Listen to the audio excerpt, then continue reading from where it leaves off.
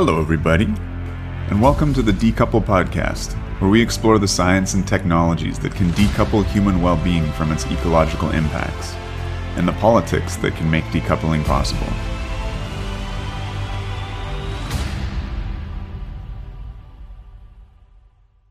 Welcome back to Decouple. Decouple? Decouple, I don't know. I pronounced that weird. But get to mix it up. I am back. And I'm doing more of an Emmett Penny introduction now. I'm putting a little more spice into my intros. But I'm back here with Maddie Hilley. Maddie is a 2 or 3 time guest here on Decouple. Go check out the archives for other great stuff from her. Maddie's kind of famous. She's kind of a big deal. I think she has the title for the authorship of Nuclear Advocacy's most viral tweet ever on nuclear waste. And we're going to be talking about that today. But the bio doesn't stop there. Also recently published in the New York Times. Great article, Nuclear Waste is Misunderstood. Maddie is got a, sorry, I'm not swearing anymore. Flipping awesome a Substack, Splitting the Atom. Go sign up for that. She is the, I forget what position, but I think founder, top dog, if it's president, director, whatever, of Campaign for a Green Nuclear Deal. And, an absolute pit bull in the fight for Byron and Dresden. I don't know. Maddie, I stole the self-introduction from you, but I'll just ask you, what's new? Wow, my ears are flushed. Thank you. That was a very nice introduction. I hope I live up to the hype. What's new? I've been talking about nuclear waste a lot. I had that op-ed in the New York Times. In Illinois, now we've moved the conversation from should we be saving existing nuclear power plants to can we repeal the moratorium on new nuclear so we can build more? And a lot of that focuses, a lot of those concerns and those politics focus around waste as well. So I've been pretty obsessed with nuclear waste for the last year, and I think that shows in my comms and the work I've been doing. Oh, man, I was just interviewing Jeremy Whittock on proliferation, and it was the 3 concerns with nuclear. Oh, yeah. Waste, weapons, and whoops. The whoop being accidents. How cool is that? The triple That's pretty W. Good.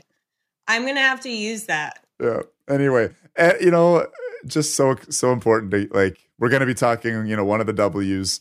But in general, I'm just trying to stay focused on always mixing that up with, the positive vision that we have for a nuclear powered future.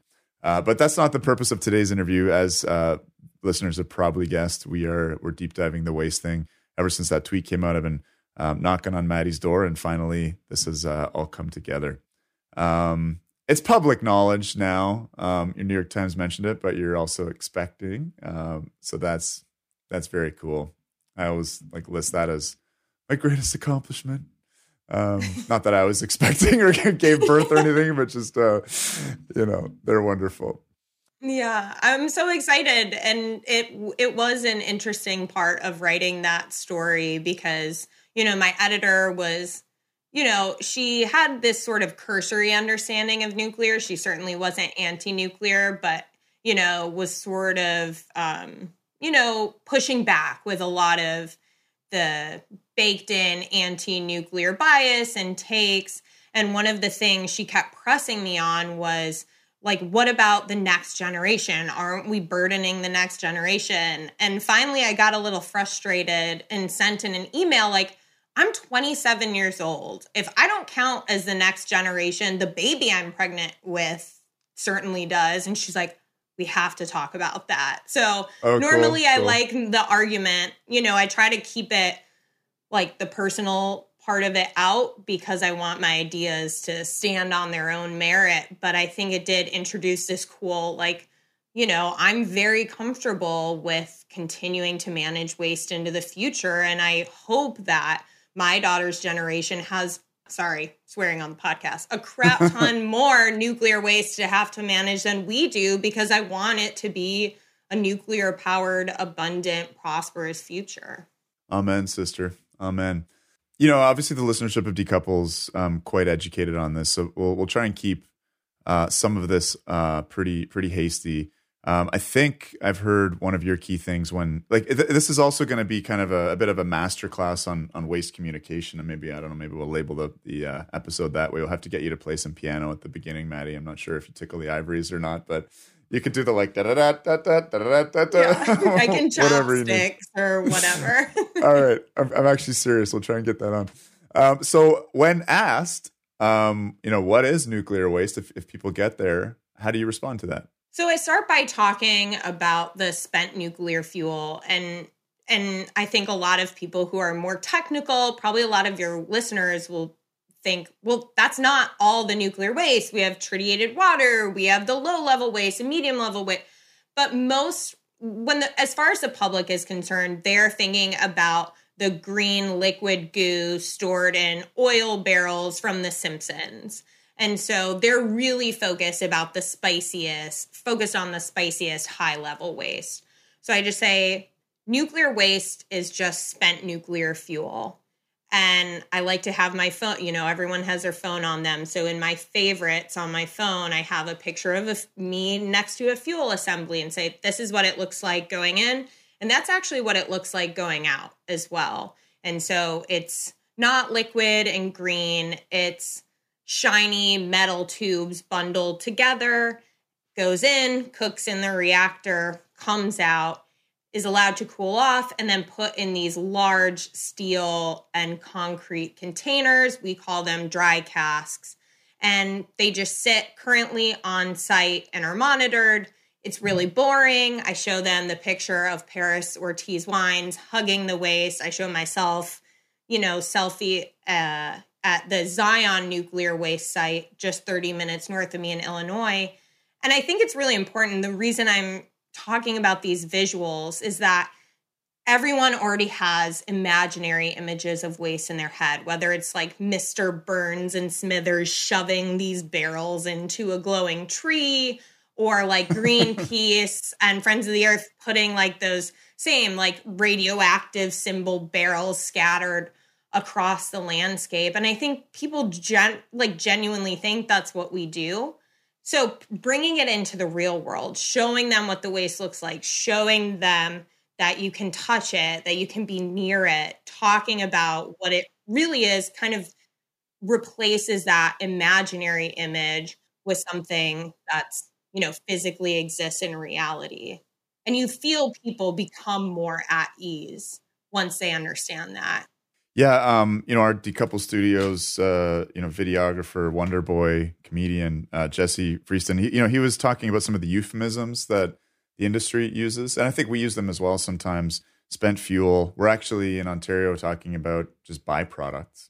And he made a video, like, you should listen to the most recent episode of Nuclear Barbarians. Emmett interviews Jesse. It's hilarious, awesome. And I think, well, it's just wonderful. But one of the things he talks about is, making this, he's done a waste video now, but he did a video up with you, Maddie, actually, at the world's largest operating nuclear facility in Bruce County in Ontario, in Canada. And sorry, like the weird nationalism sneaks its way in there. Yeah. But anyway, he showed it to his friends because Jesse comes from, the Naomi Klein world, like the David Suzuki world. If you don't catch those references, just like, super lefty environmental folks. And he's thinking about like not that as his only audience, but basically he was saying like he showed them the video and they were like, but where he talks about spent fuel and he's like standing on a gantry over the primary spent fuel bay where that waste is cooling off, as he said, in the big deep swimming pool. And that's in the video. And his friends were like, yeah, but what about the waste? He's like, that was the waste. And he's like, so it's important to use that word. How do you feel about that? Like, you use the term spent fuel, you've used the term waste, like in terms of the communications masterclass here, what's your take? I almost never shy away from using waste because that's what people are concerned about. And so if they're not clear, now I'm comfortable saying nuclear waste is primarily spent nuclear fuel to make it clear that what's going in is what's coming out. There's not this extra gooey substrate that somehow magically appears.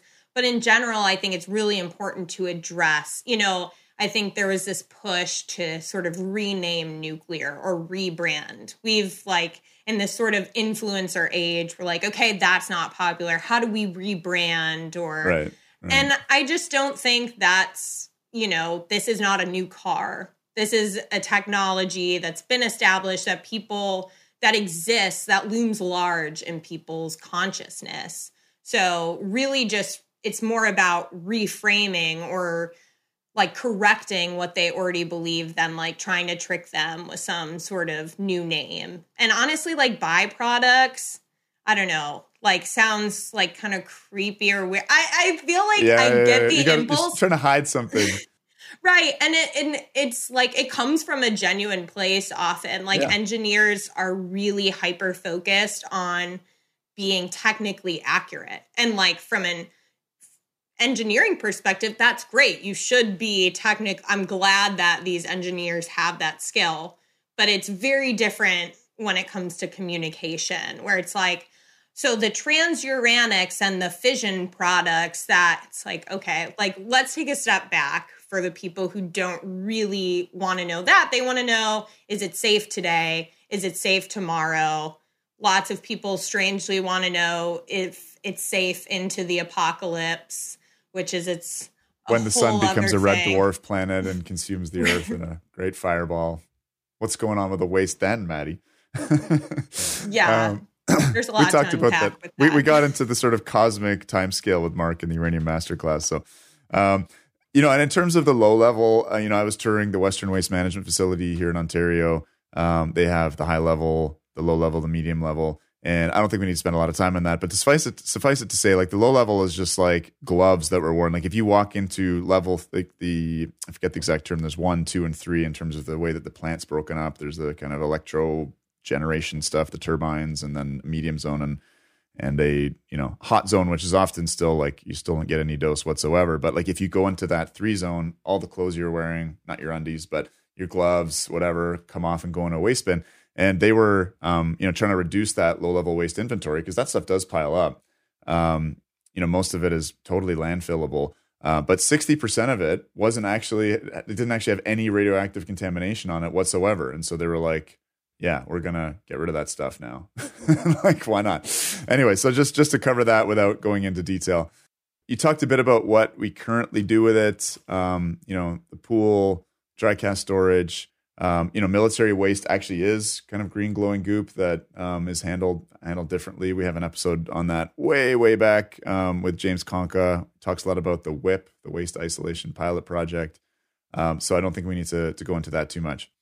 I think the dry casks are a big thing. You've visited. I'm not sure if you've had the privilege and honor of hugging one. My understanding is they're licensed for a certain period, and then they're probably good for another long period. Like I think they're just sitting there on the concrete pad. Like they're licensed for 40 years or something. That means that they're done and they're cracking and like green goop is oozing out of them. What's been your experience of the dry cask issue and how to communicate about it, and whether you've again interacted in any way with the dry casks? Yeah, so this is again where I find this sort of difference between the industry or like more engineers and then the people who are actually managing the waste day to day. So in the US, at least, the casks we use are licensed for 40 years at a time. And you can presumably, like reactors, upon good monitoring and reapplication, extend that license. But our casks are designed to last 100 years and last 100 years while being able to be hit by a missile or hit by a speeding train or, survive any act of God or man, essentially. And so these things are built to last. They are durable.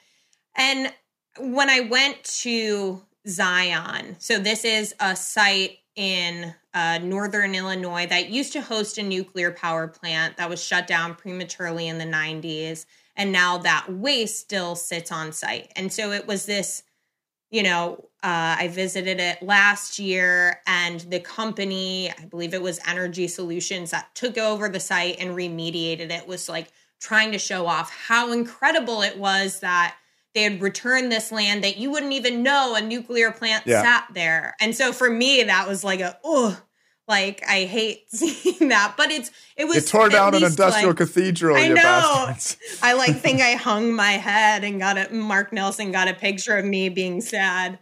But it was, at least it's something to push back on when people say this land can't be reused. It's like, no, it can actually be completely remediated to where you just erased all the infrastructure as well as the jobs, the tax revenue, the generational wealth. Anyways, that aside, I was talking to them about the cask storage, and they said, yeah, these are probably going to last for far longer than 100 years. They're really durable. Almost like I was dumb for asking if they will be okay in 40 years. And then, getting sort of into the long-term solutions, I might be jumping ahead, but there's this insistence in the industry that what we're doing is okay for now, but becomes dangerous into the future. And it's only interim, and we need something and it's not safe. And so I asked, how big of a deal would it be if, say 100 years from now, 200 years from now, we start to notice some signs of degradation or just like we're concerned? Could you just transfer this into another cask? And they said, absolutely, it would be trivial.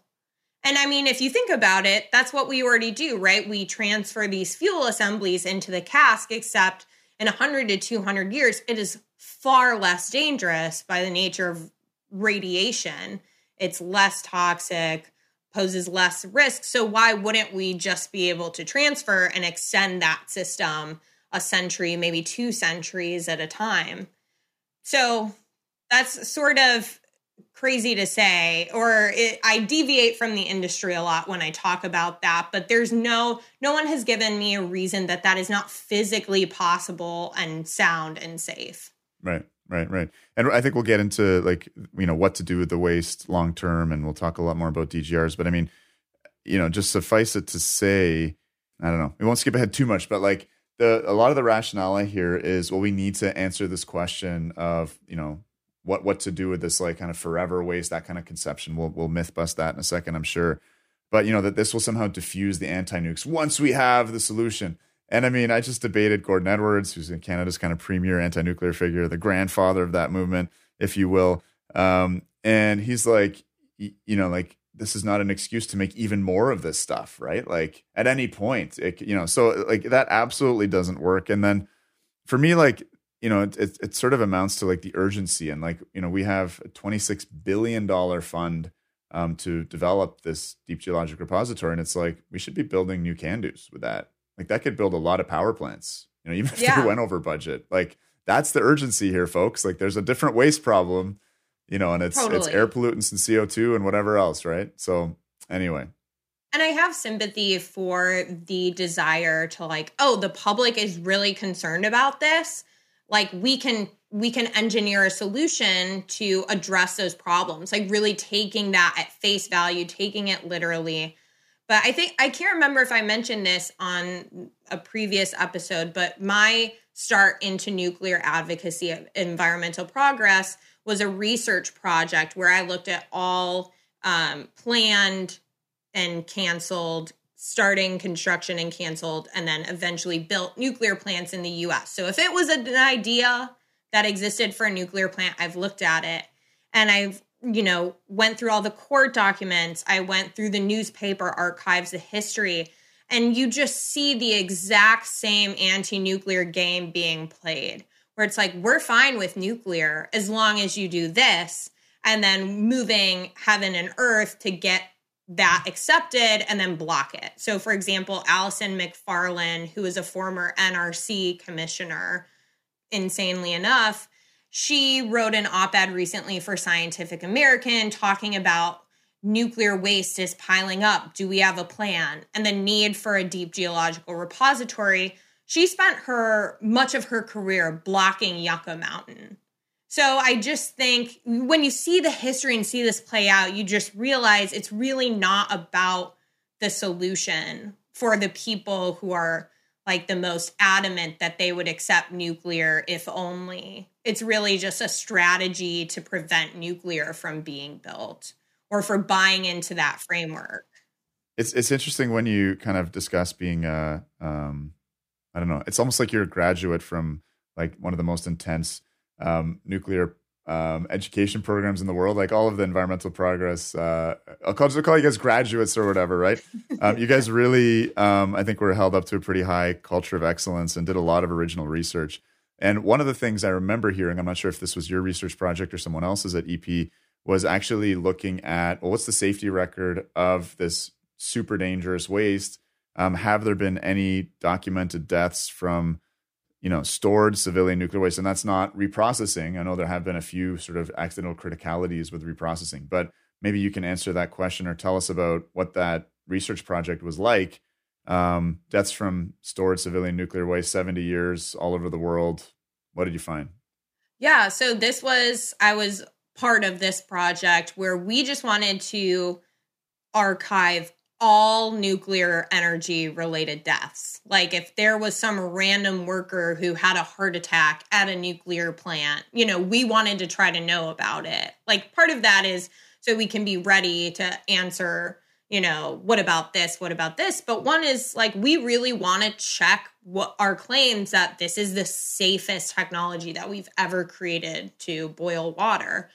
And it's true. Like on-site cask storage has a perfect safety record. No one has been harmed from this waste. And it's just, it's hard.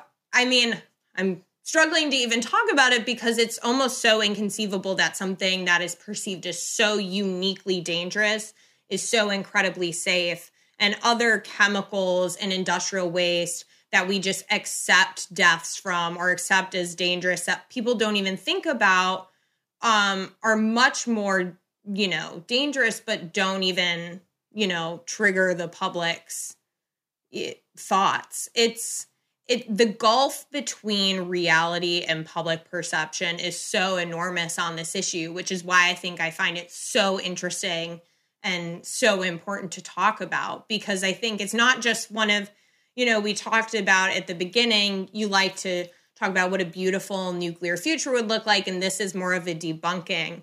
But I even see it as more of a reversal than that. It's not like the least bad solution we have. This is an excellent solution. I want a future where we have casks that local artists paint and children can visit. I do think it's actually part of a beautiful future where we are responsible environmental stewards, and this is seen as an asset and not as a problem. I have to say, after the success of your tweet, I tried to piggyback on that and did a little bit of an imitation tweet. I was like, maybe I can see if I can get 25,000 new followers and whatever else. It was good. It was good. I think I got 2,000 new followers. But anyway, blah, blah, blah.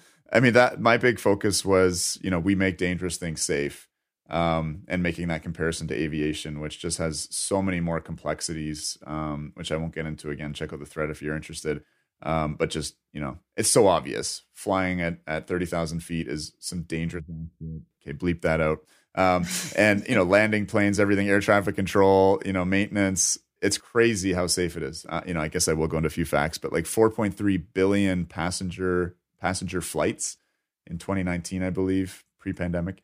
That's 43 million separate flights, and 200 deaths per year on average. It's absolutely incredible. And then, when you think about the simplicity of shielding this stuff, which absolutely, I think that's part of my comm strategy is just acknowledging this stuff is crazy dangerous as it comes out of the reactor, right? Stand next to unshielded nuclear waste at a meter for 5-10 seconds and death sentence, right? But somehow, right. And then, Jesse also, took that angle in his waste video, which everyone should check out if they haven't. Just comparing it to ladders or stuff that we are complacent about. Right. Anyway, as an Emerge doc, I'm pretty passionate about ladders. But anyway, so I think that's another sort of key point. Conceding this shit is dangerous, but danger, hazard, risk, right? Right. And to your point, it's this is incredibly dangerous coming out of a reactor. This is nothing to joke around about. But ironically, that's not what people are scared of. They're like, what about the waste in 30,000 years? And it's you shouldn't be scared of that at all, actually. You'd have to snort it or eat it It's totally fine. You should be worried about the people taking it out. And the reason you're not is because we've made this so inherently safe. We don't have accidents. And I think, I'm not sure if your research on dry cask storage included like people getting squished by, these several 100-ton dry cask containers, but like from what I've seen, like they're moved so slowly. Like it's and there's so many procedures with anything nuclear. Like I would not, I'm ADHD. I cut corners all the time. Like I would get fired on day one of working at a nuclear plant, but like it takes a certain personality, right? We're much better on the comm side, shall we say, than than operations. But for sure, like it's, yeah. So I don't know if your research included, because there's, as you're saying, if you have a heart attack in a nuclear plant, it's taken seriously, or like the injury-free hours, like millions of injury-free hours on our refurbishments here in Ontario. And, one guy had a trip fall accident, just walking on a grate or something and broke his knee. And that was like, okay, reset the clock. Haven't had an accident in 5 hours now. But before that, it was like 1.3 million hours. Like it's safer to work at a nuclear plant than to work in the office of the regulator of that nuclear plant, like in an office building in Ottawa. Totally. Like it's crazy. Yeah. And it was something I have to admit, like as a young person who is passionate about nuclear and kind of annoyed with all the anti-nuclear talking points, I might have been, I was a bit flippant about the safety, where it's like, it's overly safe. It's overly regulated. I scissor kicked over a barrier in a parking lot at a nuclear plant because I didn't want to walk around like the handrail. And like the security like practically pointed guns at me. That doesn't surprise me. But actually what really like cemented that, like changed my mind or like made me appreciate that culture a little bit more was actually visiting Bruce with you guys and talking to Dan Campbell, who is the nuclear operator who had transferred from a coal plant to work at the nuclear plant. He's like, I love working here because I know every day I'm coming home safe and I'm not breathing in, all of that air from the coal plant. I am guaranteed to be walking home to my kids later. And so I think there's just something like really great about nuclear being the gold standard for safety. I think sometimes it can manifest itself in frustrating or expensive ways, and that's definitely part of the conversation. But in general, it's something that the industry should celebrate. Like this is an incredibly safe technology. And to your point, we've made it that way. It's not inherently safe, but we've made it safe. And that's something the left, if they actually gave a crap about workers, would be, very excited about. Like, anyway, they should try actually, talking to workers. I think that would be helpful. So, and I think another thing, like you mentioned, these dry casks are licensed for 40 years and, like the way that the industry communicates about this, like, I was actually just Googling before we chatted, like, trying to understand how long concrete can last for. Obviously, like Roman concrete, there's Roman dams that are over 2,000 years. I understand they had some different chemistry in their concrete. Having steel rebar in concrete, can age it. Radiation can age concrete maybe faster, but just getting a ballpark guess would be really helpful. But they'll never give you the ballpark. Won't. They'll never give you the ballpark. Yeah. But just air. So I was looking this up. Air erodes concrete and rock at a rate of around 0.05 millimeters per year, or 5 millimeters per century, 1 decimeter in 2,000 years. So again, there's other factors at play with the radiation, et cetera. But that was the closest I got to sort of that question of, how long does concrete last for? Right. If anyone's listening and knows and can give me a straight effing answer, please do. Please do. Okay, it's incredibly frustrating. Yeah, it's hard to get a straight answer out of it because and I get it, it's like the lawyers and the liability, but it's just like, okay, just like person to person. Can you just give me something? Right. And the answer is often so much different than what you'll get from the comms people. But we'll talk about comms and critiques of comms as we move along.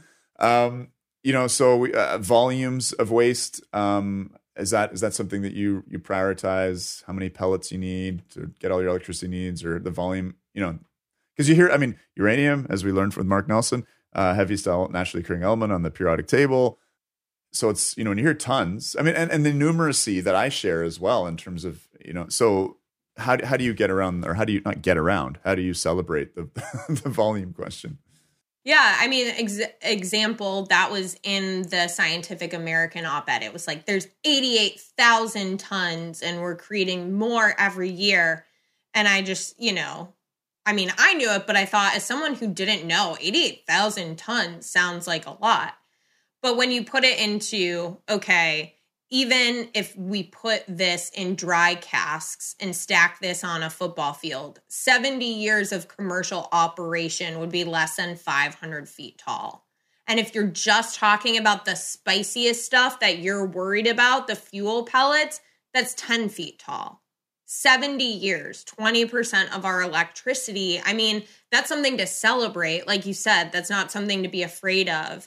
I think this is something like a classic waste fear-mongering maneuvers. You give numbers absent any context, or you'll also, you can give radiation in becquerels or millisieverts and not explain what that is, or just say tons of radiation. I see that all the time. The tons of radiation flowing into the Pacific from Fukushima, when like three you grams would have of to drink a gallon.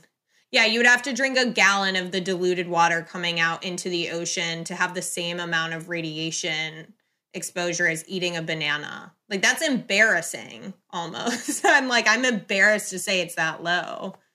Right. I mean, and to give a more context, it realistically wouldn't be piled on a football field. If people are talking about digging a hole and putting it in there, I mean, that gives you a sense of the size of the hole you'd need. I quite like this Holtec's High Store system, which is, very shallow burying, very accessible, very retrievable, and they can do 580 tons of used fuel per acre. Jack Devaney crunched some of the numbers. If we basically use nuclear for all of our electricity needs, it would, and stored for 600 years before essentially kind of landfilling the stuff or reusing it. 21 square miles, about the size of Manhattan, to do dry, like that High Store dry cask storage for 600 years for, the whole US, producing all their electricity with nuclear. It gives you a sense of how manageable it is. And, I think Jesse has some visuals in his waste video of like how much CO2 is produced every day, in the US, and that kind of volume. And like, it's like little balls, essentially, like over top of the Empire State Building, spewing out everywhere. Like there's other waste streams, but we very rarely put that in context, or coal ash, or whatever else you want to get at. So, or wind or solar panels, which I think 300 to 1 in terms of volumes. A little easier to manage. Well, I mean, easier to manage in some ways, right? Because it's like, I kind of wonder about the number of accidents just moving that volume around. Like, it's clearly not going to fry you in 5 seconds, but it's like, it's pretty easy to move tiny volumes of nuclear waste underwater into a pool and then into a dry cask, compared to, 300 times that. I don't know, into shipping containers, into landfills, into the global electronic, waste distribution stream. Right. I mean, that's the big difference between the industries. Like, volumes aside, the nuclear industry is responsible for managing their waste from mining all the way to spent nuclear fuel and beyond. Like, we have this sense that we need to monitor this for thousands of years. And a lot of other technologies, including solar and wind, are not held to that standard. So they're just entering normal electronic waste stream, or just ending up in the environment, being shipped over to Asia. The New York Times did an article about this. So from an environmental perspective, I'm grateful that no nuclear waste is ending up in the natural environment. And I think that should be the standard. Yeah, I mean, it's impossible for that to be the standard for basically every other energy technology. So you're setting a high bar there. That should be the standard, without saying like, okay, and it has to turn off if, having energy is the most important thing. I will always say, all else equal, it would be better. Yeah, I mean, I was looking up some comparators. In Canada, we have this old gold mine, which ended up as a byproduct. Talk about byproducts, not waste, produced enough arsenic to kill every human on Earth 4 times over. So 250,000 tons. I think you're saying all the spent nuclear fuel is 700, or in the U.S. anyway, is 780,000, around 800,000 tons. Yep. How many, sorry? 88,000. Oh, 88,000. Okay. 88, So tons. We're talking now 250,000 tons of this toxic dust It's already leaked into the Great Slave Lake. And the way they're stabilizing it, it's down in the mining tunnels, not in containers. The ground gets warmer as you go down. We went 2 kilometers down into the Canadian Shield, but that's a whole other story. Check out the Decouple episode, Decouple Studios episode. But they're just pumping like a coolant to sort of try and freeze the rock around it so water doesn't get in and out. I mean, these are some of the other waste problems that we have, and it's just like that cooling system. Okay, you want to talk about something lasting 1,000 years? Like, come on. Right. And with global warming, like right now it's in a cold area. So in the winter it's fine, but in the summer it's a bit challenging. But like we have bigger fish to fry without getting too technical. Okay. So I think one of the key things, you mentioned is people worry about it on like a super long time scale. So tell us about exponential radioactive decay. Right. I mean, that's sort of the beautiful thing about nuclear waste. It's unique in that it becomes less dangerous over time. And so how radiation works is that the spicier, the more radioactive something is, the shorter the half-life, it becomes far less dangerous much more quickly. So yes, when that spent nuclear fuel is right out of the reactor, it's really hot. But by 40 years, it will have lost over 99% of its radioactivity and its thermal energy. So you're already talking about 99% reduction. And the longer lived isotopes are, again, they have longer half-lives, which means they're less dangerous, like because of how that's just the nature of radiation.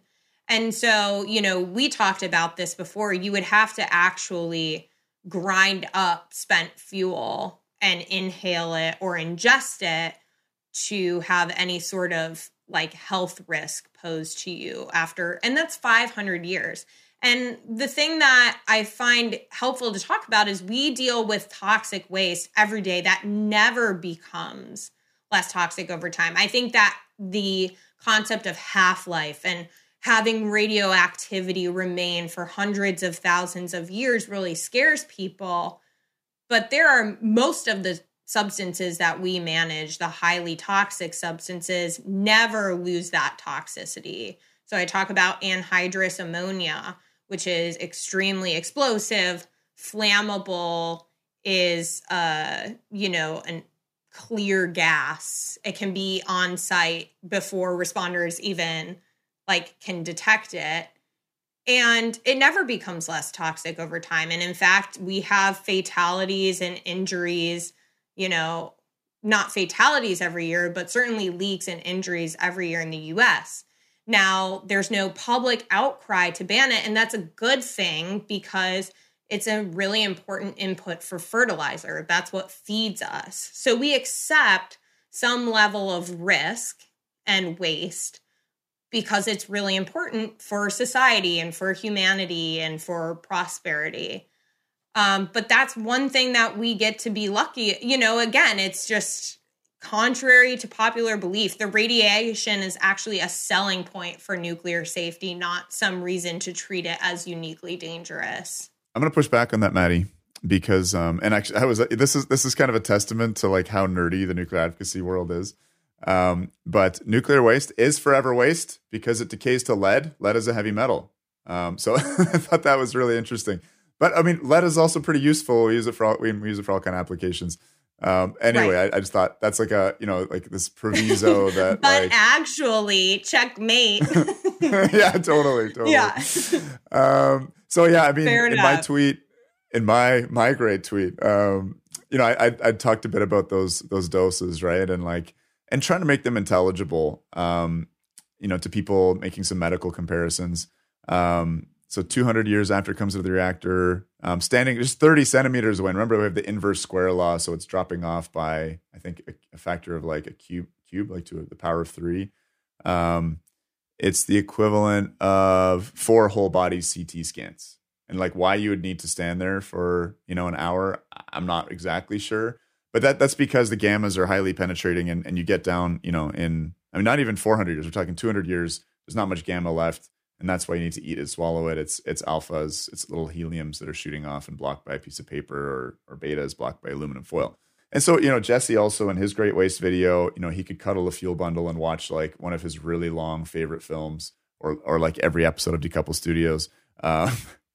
Cuddling the fuel bundle, I think it was at like, I'm not sure if it was 400 or 600 years. You get the sense. And I think, if he watched it with this fuel bundle 10 feet away, he could do it pretty quick, like 100 years. Anyway, look that up. It's a lot of fun.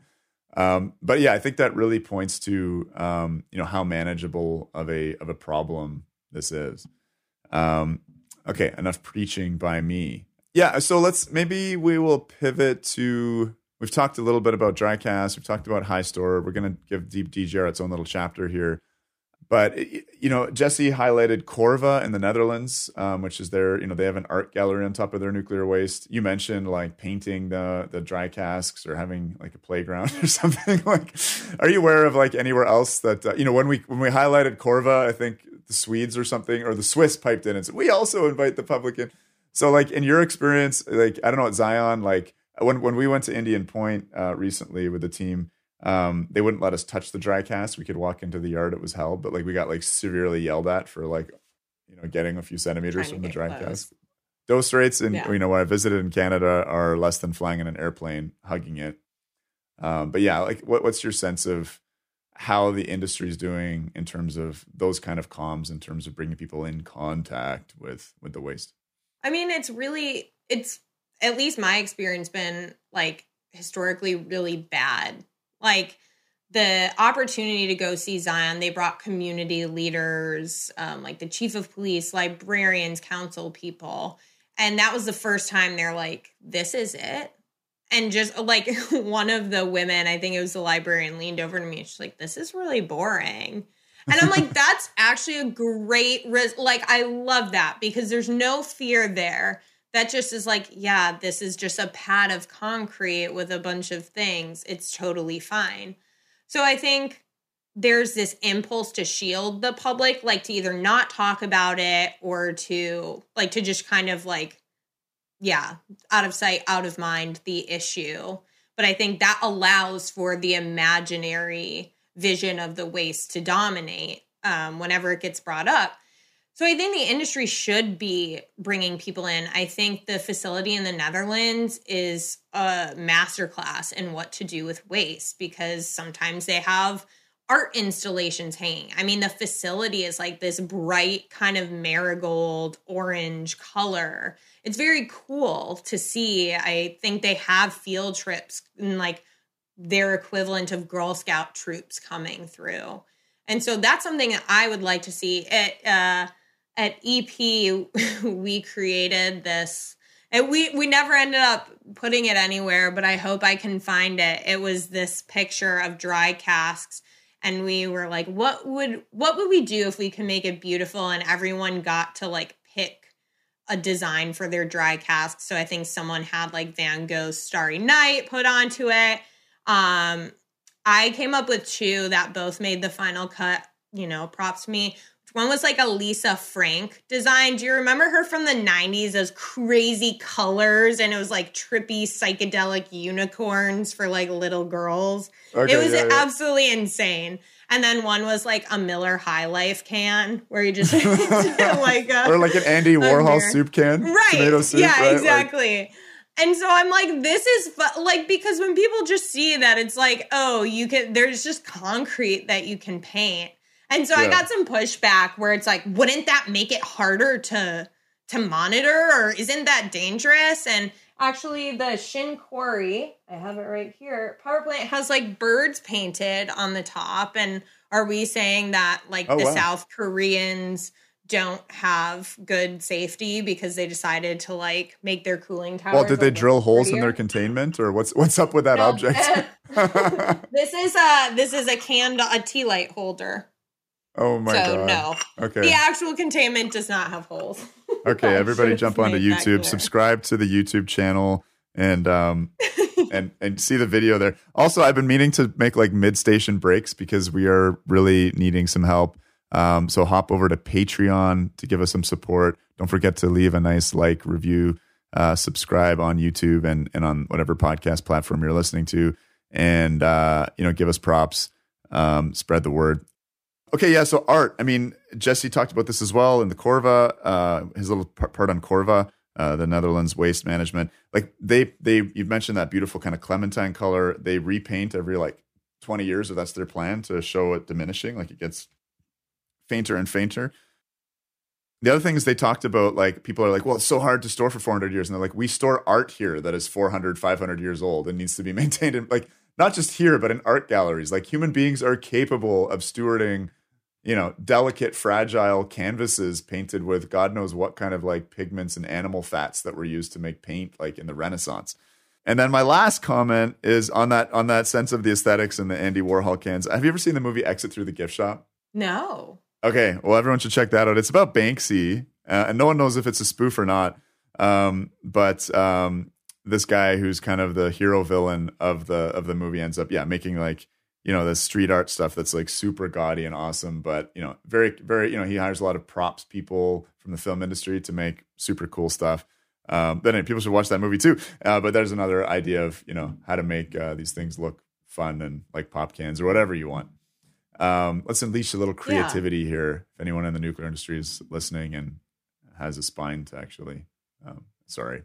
Okay. What else can we do with the waste? We're going to get into DGR, so let's leave that for the end. And like, I'm going to say, Sheila Whittock, I love you. And, I think it's, this is a complex issue. We're going to be sensitive to it. I know people are fighting really hard in their communities over the DGR issue. And to have pro-nuclear people kind of questioning it probably feels like a huge backstab. So we're going to like handle that sensitively. But I do think, Decouple is all about having a broad discourse on this. So beyond DGR, in your, communications masterclass experience, what do you think about recycling the waste, breeders, and shooting the waste into the sun? No, that's a joke. Let's just talk about the recycling and breeding. But I mean, isn't the shooting into the sun thing so illustrative of like how insane the discourse is about waste? I'm going to shoot the world's heaviest, element, anyway. No emissions. Yeah, we lose all the emissions benefits of nuclear by like Elon Musk, shooting Falcon rockets of waste into, anyway. Okay, so recycling, breeding, is that like a part of your comms? Do you use that?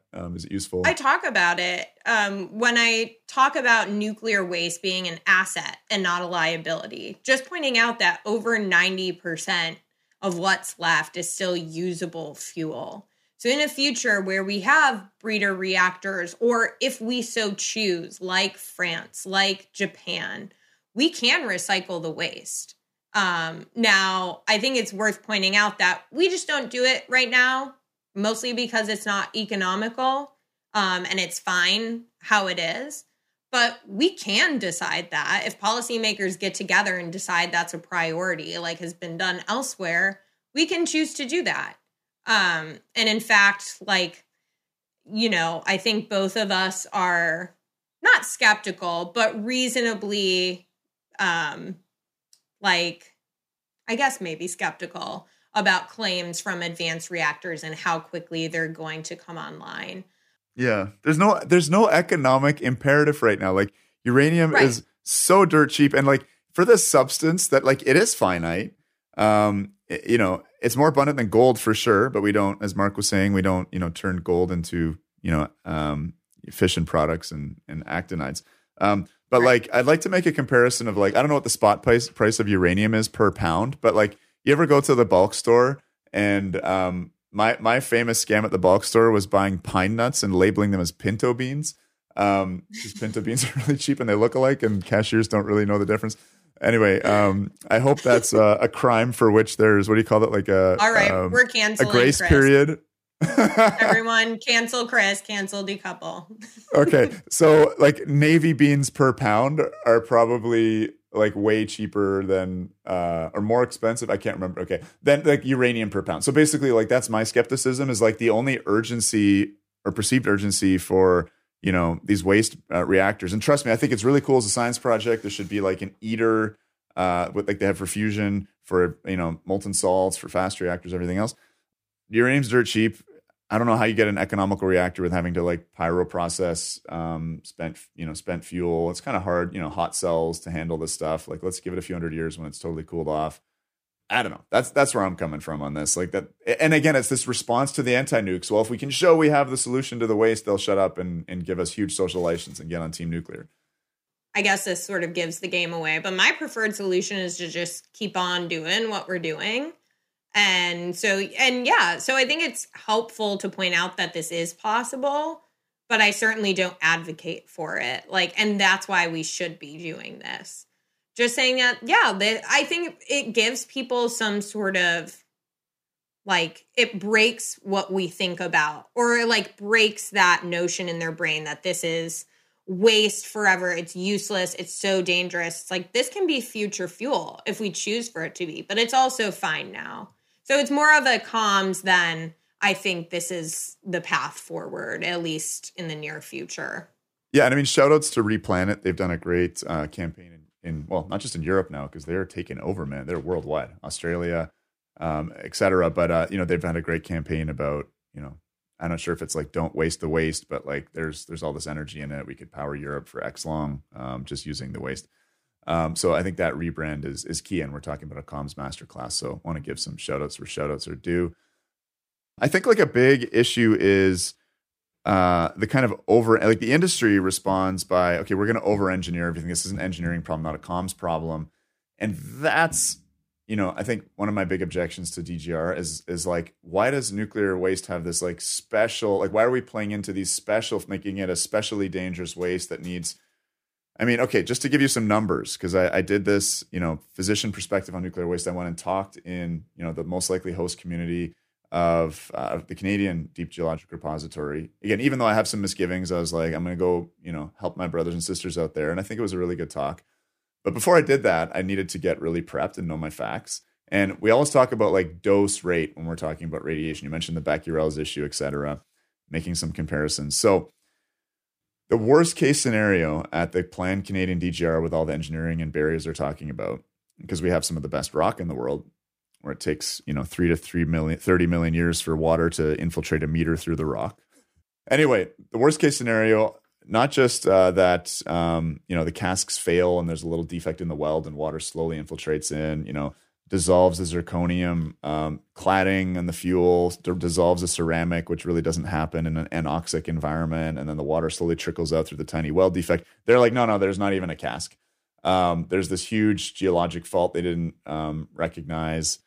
There's a few other sort of, they're sort of disadvantaging themselves. The maximally exposed theoretical person lives in the most quote unquote contaminated spot, gets all their water from a well there, raises their, meat and grains and everything on that piece of land. You get the picture. 80 nanosieverts per year is the worst case scenario. Totally unrealistic scenario, but worst case scenario. So to put that in perspective, that is 1/1000th of the dose that you get if you have a ionization smoke detector in your house, the most common form of smoke detectors. This is bonkers. This is bonkers. And it's and we want to get it even better than that. And it's and they'll go and do these talks in communities, and they'll have a whole thing on, here's our copper specialist, and here's how amazing our copper layer is. And, here's pieces of copper, that, from underground that are still intact despite being, it's great science. But it's you are scaring the bejesus out of people. You guys notice I'm using non-swear words here. Bejesus out of people with this obsessive over-engineering. And this project's going to cost $26 billion. I'm how many kids could you you can make university free for I don't know how long with $26 billion. It's a misallocation of precious societal resources. And so it's so if you want to bury it, could you just do it basically in the dry casks in a big hole that you drill? What would be that? What I want to know is what's the worst case scenario maximum dose rate you get? When does it happen? Because again, that 80 nanosieverts per year happens in 1 million years, by the way. I mean, I don't know. You're I think more on the optimist and the doomer pessimist side, but 1 million years, humanity, we'll see. Anyway, I'm preaching here. Sorry about that, but no. That's where I'm coming from.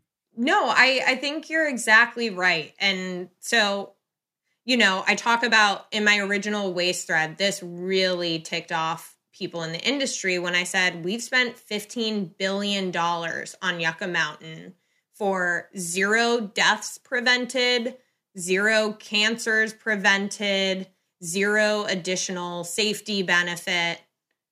I mean, talk about wasting societal resources. And so I think if we are going to change the way we store our waste, there needs to be some added benefit. Now, I could believe that having dry casks, replacing them every 100 years, having them stored at each individual site where they all need their own monitoring staff, own security staff, is probably not the most efficient way. So I'm all for a different solution that has some sort of benefit, and likely because of how safe waste is, how little environmental risk it poses, it's going to come down to economics. So if you tell me if we centralize the waste, we will be able to have 1 security staff, 1 monitoring staff, transportation costs will be small compared to what we save eliminating waste across the sites, like across having, 70 plus sites of waste, then I'm open to it. But then my next question is instantly going to become, so why does that have to be underground? Why can't that be above ground?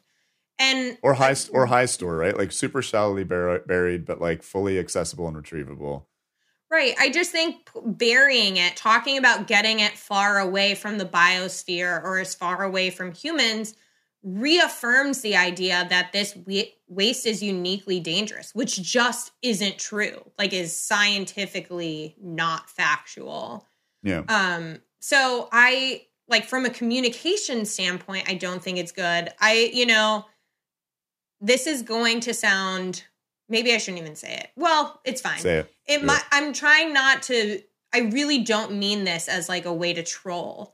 I do believe there are some spiritual needs that humans have. And part of that is why I love the idea of painting the casks, like making it feel good, bringing the public in, like making something beautiful out of waste. And so maybe you just believe in Canada that we could make this into like a beautiful underground temple to show just our prowess and might and how wealthy we are as a nation, and that meets some spiritual need. But I don't think that's actually what's going on there. I think that does more public harm by reaffirming the danger of waste than does good by alleviating fears of it. But again, if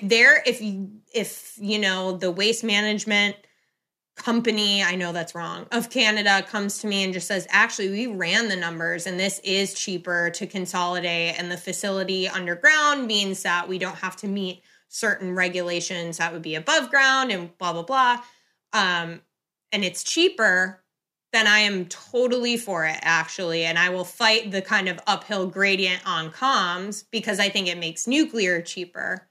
But I just think it comes from this obsession of like, nuclear is unique and has to be walk away safe. It has to be safe for 40,000 years, but we don't treat anything else in society like that. We don't have walk away oil refineries.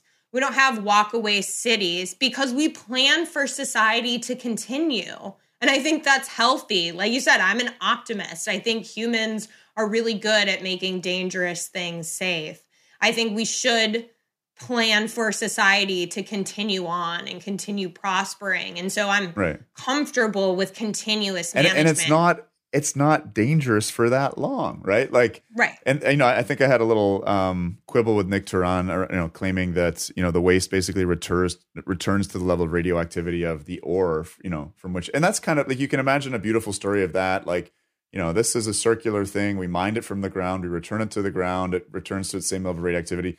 That's true in terms of the fission products, which is really what we care about. It's not true. There's a few extra transuranics, which are very long-lived.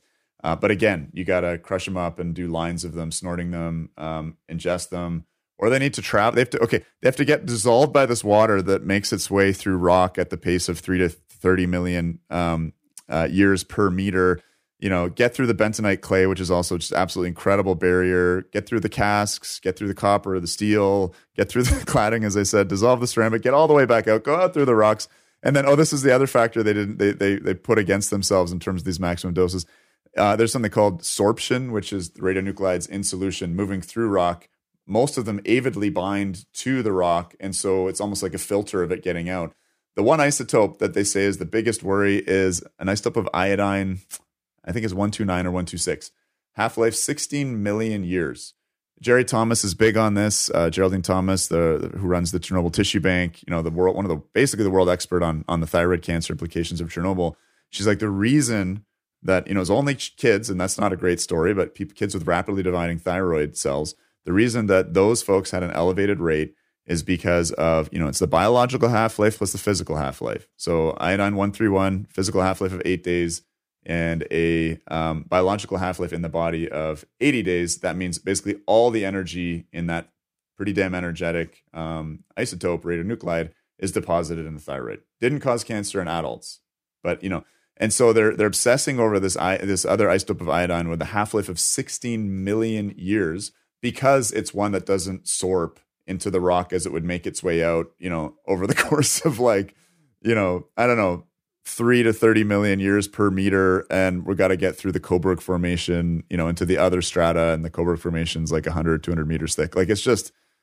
It's bonkers. Right. And I'm officially inviting myself back on to Decouple in the near future to talk about this because it's a whole separate can of worms. But recently, I've been doing a deep dive on Hanford because so many of the comments from the New York Times and even in response to my initial waste thread were like, what about Hanford? You didn't even talk about Hanford.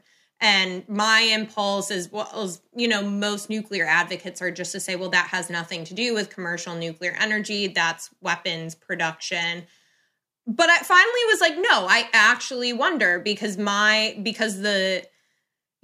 the public believes about nuclear waste is so different from reality. Could that be true of the most toxic nuclear waste dump in the world? And what you just find is even they chose the Hanford site because they were like, well, we're going to be spilling all this liquid waste, so we might as well have an arid sort of desert-like strong rock where it's not going to immediately leach into the groundwater. But they're releasing iodine 131 into the air. They are leaking waste intentionally and then unintentionally underground. And this has been really studied, and it's sort of anyways, I don't want to exaggerate, but they found zero evidence that even during the years of largest releases of iodine, no excess thyroid cancer, no excess thyroid abnormalities of any kind, no human health impacts based on the doses we're seeing. Most of the site falls within the levels that the EPA sets for post-remediation. So, is already well within conservative levels. It's just, and that's worst case scenario. And so you think about what actually happened there. They spent $5 billion in 2023 on this crash weapons program. They turned on the B reactor 22 months, less than 2 years after the experiment under Stagfield that proved that a chain reaction was even possible. That is insane. And the stakes were so high, right? We needed to get a bomb before Nazi Germany did during the deadliest, largest war in the world. Meanwhile, we have spent to date something like $13 billion, and now annual spending is above $2 billion on Hanford cleanup, which is saving 0 lives. Right now, the report on the environmental impacts is that even direct releases did not affect aquatic biota. And in fact, it's a nature reserve because of the lack of human interference. And so the authors of this study say, it might be that it's actually remediation is worse because of what potentially will happen afterwards, because humans will either move in or it'll become a different industrial site. Anyways, I just find it helpful to say, what is the actual worst case scenario? Like Chernobyl with safety, like Hanford with waste, and just put it into context to show it's really not apocalyptic. People like to put the apocalypse onto nuclear because of this like transference of fear from nuclear weapons. But when we actually look at the issues, it's just so much less risky than we actually think it is. Yeah. No, and I think that's like a big objection with the Fukushima stuff is, okay, sure, it didn't kill anyone from radiation, but they're banking like $100 billion on cleanup. And it's like to get to like millisievert levels, back to kind of normal levels of background radiation. Meanwhile, let's evacuate Denver, Colorado, because you're around 10 millisieverts per year. And like almost the entire prefecture is like, I don't know, 5. Anyway, below 10. It's completely insane. But that's where you're scraping up all the topsoil off of like these super fertile rice fields, putting it in big plastic bags. That's I don't know, Robert Bryce, we had an episode about his visit to Fukushima and just the number of tanks of tritiated water sitting on site. Like that's what scares the shit out of people and makes them go, yeah, I don't know about this. And that is on the industry. I guess it's on the regulators as well. And it's on Gregory Jackso, who scared the crap out of the Japanese population with, false ideas around spent fuel. Back to waste, spent fuel pool fire.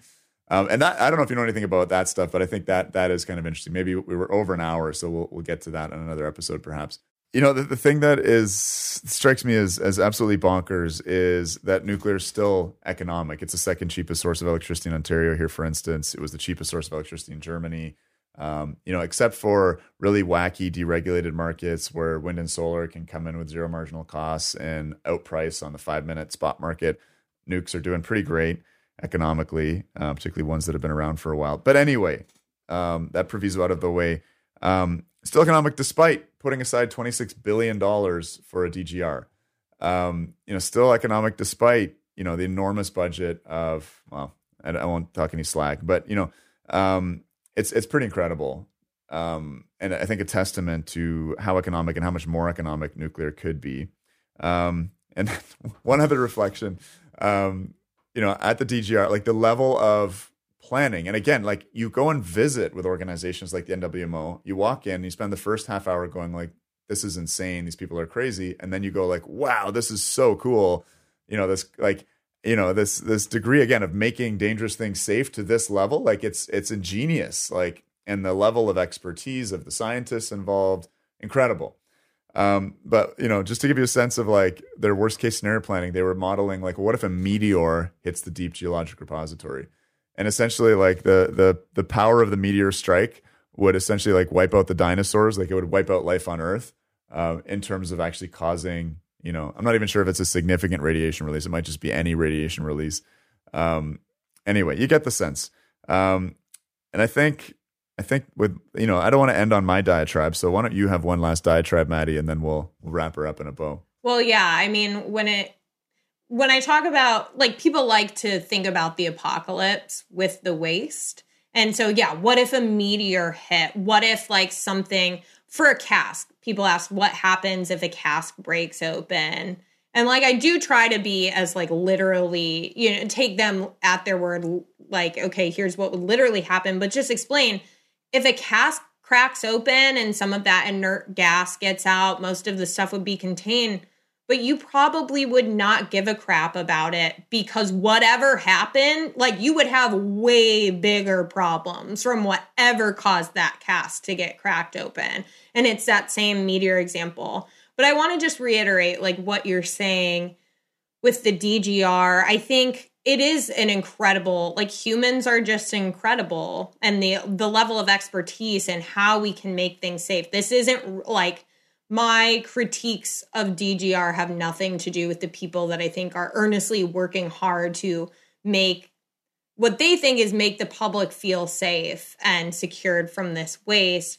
I just argue that, I've had a really high success rate of just being honest with people, talking to them, showing them pictures, and that there's this alternative world where we don't have to engineer a solution to nuclear waste, where this is a public engagement problem and we can just engage honestly and openly with the public. So people like to ask, well, then what do you suggest? If not DGR, if not recycling? And I just think continue to assure day-to-day safety with casks, with monitoring exactly what we're doing. I do think there's a legitimate criticism, which is that the Nuclear Waste Policy Act, at least for the US, says we will have some sort of repository. And so we've just abandoned that. And right now our plan is just, okay, well, like the utilities just have to deal with it. And we're being very unintentional. I think it's important to be intentional with your waste plan. So we talked about the Netherlands before. What they do is basically convene every 20 years, reevaluate, look at the advances in technology, look at the advances in science, look at how their waste has fared thus far, and say, okay, well, should we change anything? Nope, we're all good. See you again in 20 years. I actually really like that. Nuclear waste storage, I believe, becomes cheaper with time because we can see what is realistically needed with it. And then the most important thing that we've already talked about is just let the public see it. And I would think even better, let it be an actual public asset. I mean, I'm sure the NRC will have a lot to say if they ever listen to this and hear me talk about making it a park.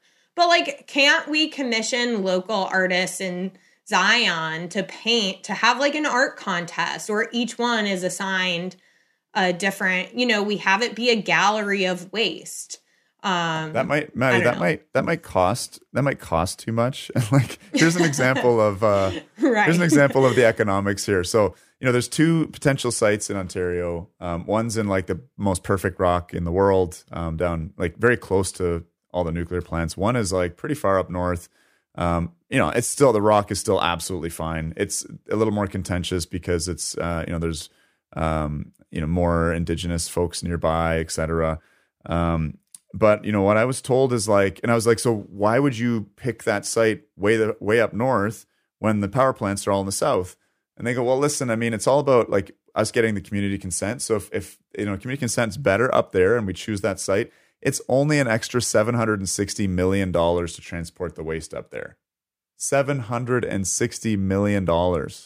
Let's pay some artists, more than their starving artist wages, and make this stuff beautiful and just help people change their understanding. Because I think the work that you're doing on that front, I think is, again, whereas like the over engineering of waste solutions just furthers the fear mongering. It's as effective as the anti-nuclear movement in creating fear, terror, et cetera, about the waste.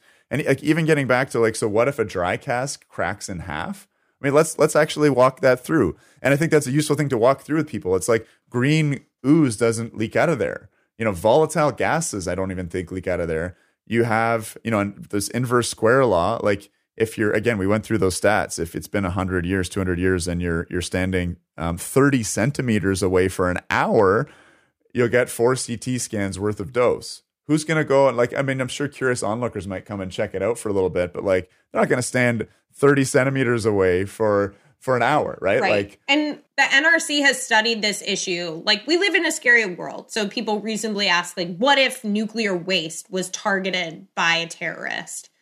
And it is like, I really don't want to mock people's very real fears, but it almost sounds like you're mocking them when you walk them through. Okay, realistically, so these things weigh like 100, or like they just are massive. You could not carry them with a truck. You couldn't just like pull up your pickup, but somehow you manage to like break through the security of a nuclear power plant, which in the US is heavily armed. You manage to steal a vehicle from somewhere, either on site, but probably from somewhere else, to get this cask. You manage to somehow drive it slowly down the highway without evading, like 3 kilometers an hour SWAT helicopter to your like Batman style underground cave. And you have to, like, the NRC looked and they're like, you would have to like strategically know. You would have to know the inside and out of this cask to be able to detonate it. Like they said there's no credible terrorism threat. And in a worst case scenario, if somehow, like, say, ignore all of that and just say they managed to like blow up a spent fuel assembly in a high populated area, I think they predicted like 1 premature death. and 270 premature cancers or cancers that may not have like it's just. And so they wrote, there is no credible scenario, so we just can't even regulate around this. I mean, we've really done a great job of making it safe. But yeah, like trying to get every extra nanosievert or protect against, dinosaur level meteor is just feels crazy. Like we're operating in a reality that is not our own. Well, and like, how far do you take it? Because it's like, okay, meteors may be a threat, so we're going to need to have, some nuclear missile silos as part of our air defense system, so that when the meteor comes, we can, use our ICBMs to blow up the meteor before it hits the DGR. Like, you can start like logically moving to that degree of ridiculousness when you don't just say, okay, we stop here because this is just so not credible. And I mean, I guess there's been that error in terms of nuclear hubris, like in the early days of nuclear power. Jack Devaney, I think, does a great job of this, where it's like they're saying, well, essentially a nuclear power plant having a meltdown is impossible. And that was hubristic, and it's frankly bullshit. We've had meltdowns, but what were the consequences of the meltdown? So we need to like actually talk realistically and mechanistically about those consequences, and acknowledge, hey, like, theoretically something can happen. Yeah. It's not really credible to even imagine that it could, but let's say that there are black swan events. What are the consequences? The cask breaks open and the fuel clad uranium pellets don't go anywhere. Right. Anyway, I think we've gone on long enough. Now we're heading into just banter. Maddie, it's been great. This has been fun. I think we've probably offended way too many people. To those people, I say, hats off to you. My respect again for, the scientific expertise, the engineering expertise, for working within what are perceived to be the constraints of public perceptions.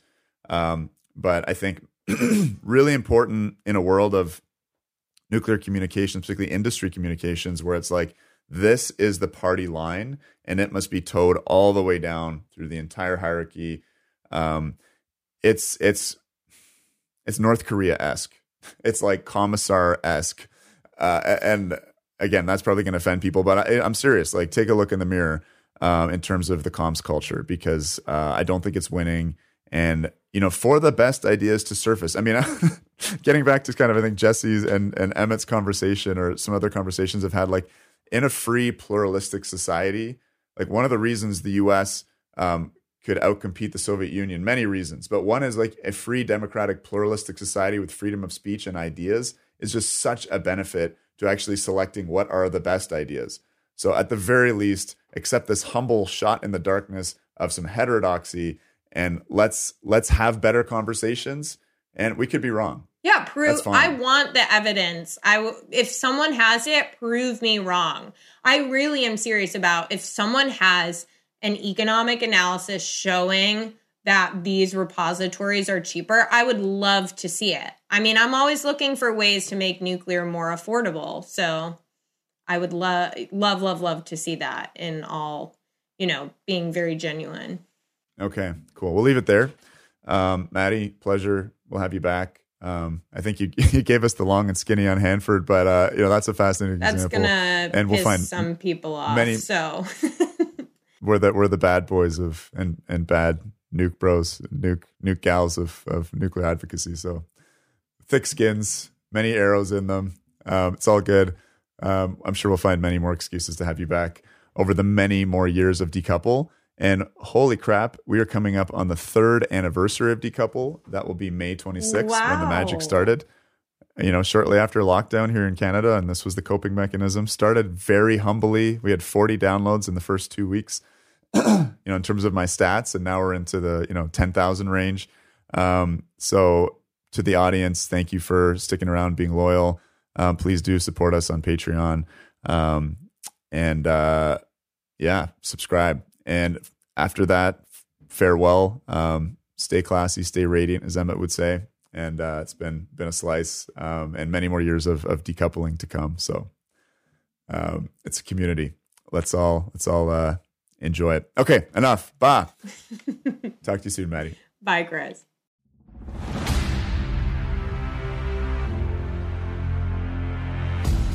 If you enjoyed the podcast, please make sure to subscribe, like, and review us on your podcast platform of choice. Until next time, guys.